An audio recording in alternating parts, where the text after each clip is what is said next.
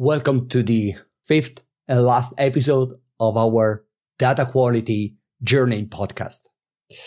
In the previous episode, we look at the different steps that are essential to control your contamination level in Cleanroom. Now, in this last episode, I want to give you an helicopter view of what we have did so far and then what you will be able to achieve with all this step and information in your hand. And the last steps that we will analyze are the data history. So the value of graphical historical data lies in preventing problems through retroactive statistical analysis, leading to process improvement and improved product quality. So the exercise of looking at the past, like we do pretty much every day, looking at our work history, it should be at the base to understand what's next. What's the next improvement you should consider? And this will help you defining the best CAPA, corrective and preventive action. CAPA management is made easier and more successful by easy access to historical data. This is absolutely true. You can create a good CAPA management result in improvements to process that are exposed by historical data analysis. So what we are saying here, based on the history and based on clear data and the information, we now gain knowledge. And if you remember the first analogy that I explained at the beginning of this podcast series, I talk about the Lego, and I talk about the single little Lego bricks that means nothing. In this journey, we put together different pieces, and we have potentially in the hand our final assembly of our Lego car, boat, or whatever you have been built with your bricks. Now we have in the end the knowledge to control our next action and potentially go through a technological change, a process change, and go back to the first step as a kind of a never-ending spiral and discuss if the purpose is still the same that was when the Cleanroom was designed.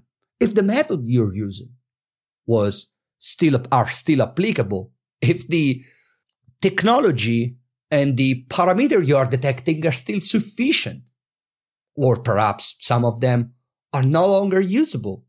So all of these things will support the increase of knowledge and the increase of experience.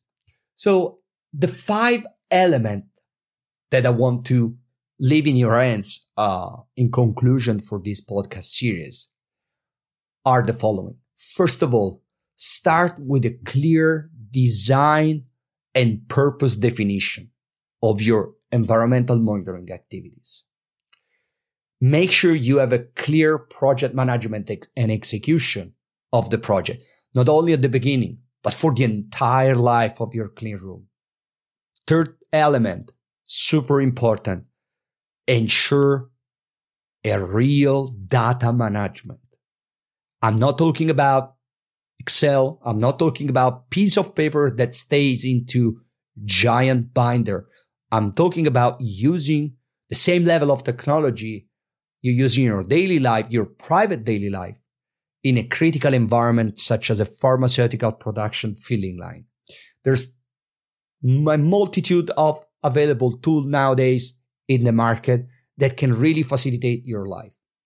And this, to the third element, environmental control and monitoring analyses are made super easier with the right data management. Last but not least, make sure you combine what happened next of the execution of the monitoring activities. And I'm talking about the laboratory's information. Everything that gets detected 3 days, 5 days, 7 days after the event occur, especially when we talk about traditional microbial analysis. So if you reach the end of this podcast series, you then deserve some additional and useful information, especially about particle measuring system offers. What we've been discussing in this podcast, in this short audio file, can be supported by particle measuring system with different kind of service and product. For example, thanks to our advisory service team that is composed by pharmaceutical industry expert, people that in their life work in a quality assurance and quality control department of the major pharma company in the world, they can support identifying and define what's the right cleaning and disinfection process, for example, quality by design approach, handling crisis management, supporting sterility assurance audit, and define your risk and gap analysis for the environmental monitoring activities or utilities, and so on and so forth. So our team is ready to support this kind of activities. Our product are as well ready to support activities of classification, monitoring, alert and action definition. We have a dedicated product such as the Facility Pro that is used to control the clean room status in real time, 24/7. That combined with laboratory management information, or generally speaking, data management software such as our Pharma Integrity, can give you an holistic view of multi-parameters from your clean room and provide in a matter of clicks the graphs, trend, report that can help you understand what's the right next step to execute to improve your product quality and your clean room contamination level. Back to the advisory team, they're also a good resource to improve the performance and to help you understand the data that you collected all over the time and define the potential change that are useful to move next and to improve once more.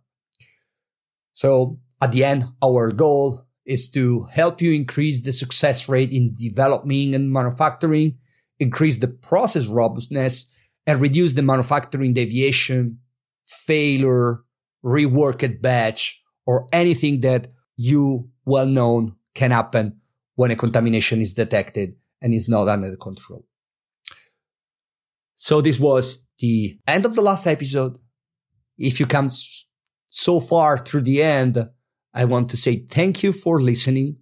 And if you need any additional information about data quality, or you want any additional insight about product and services that particle measuring system can offer as a sterility assurance solution, don't hesitate to navigate on our website, pmeasuring.com, look for the contact page, and there will certainly be a close to you agent, expert that you can reach out to obtain the answer you need.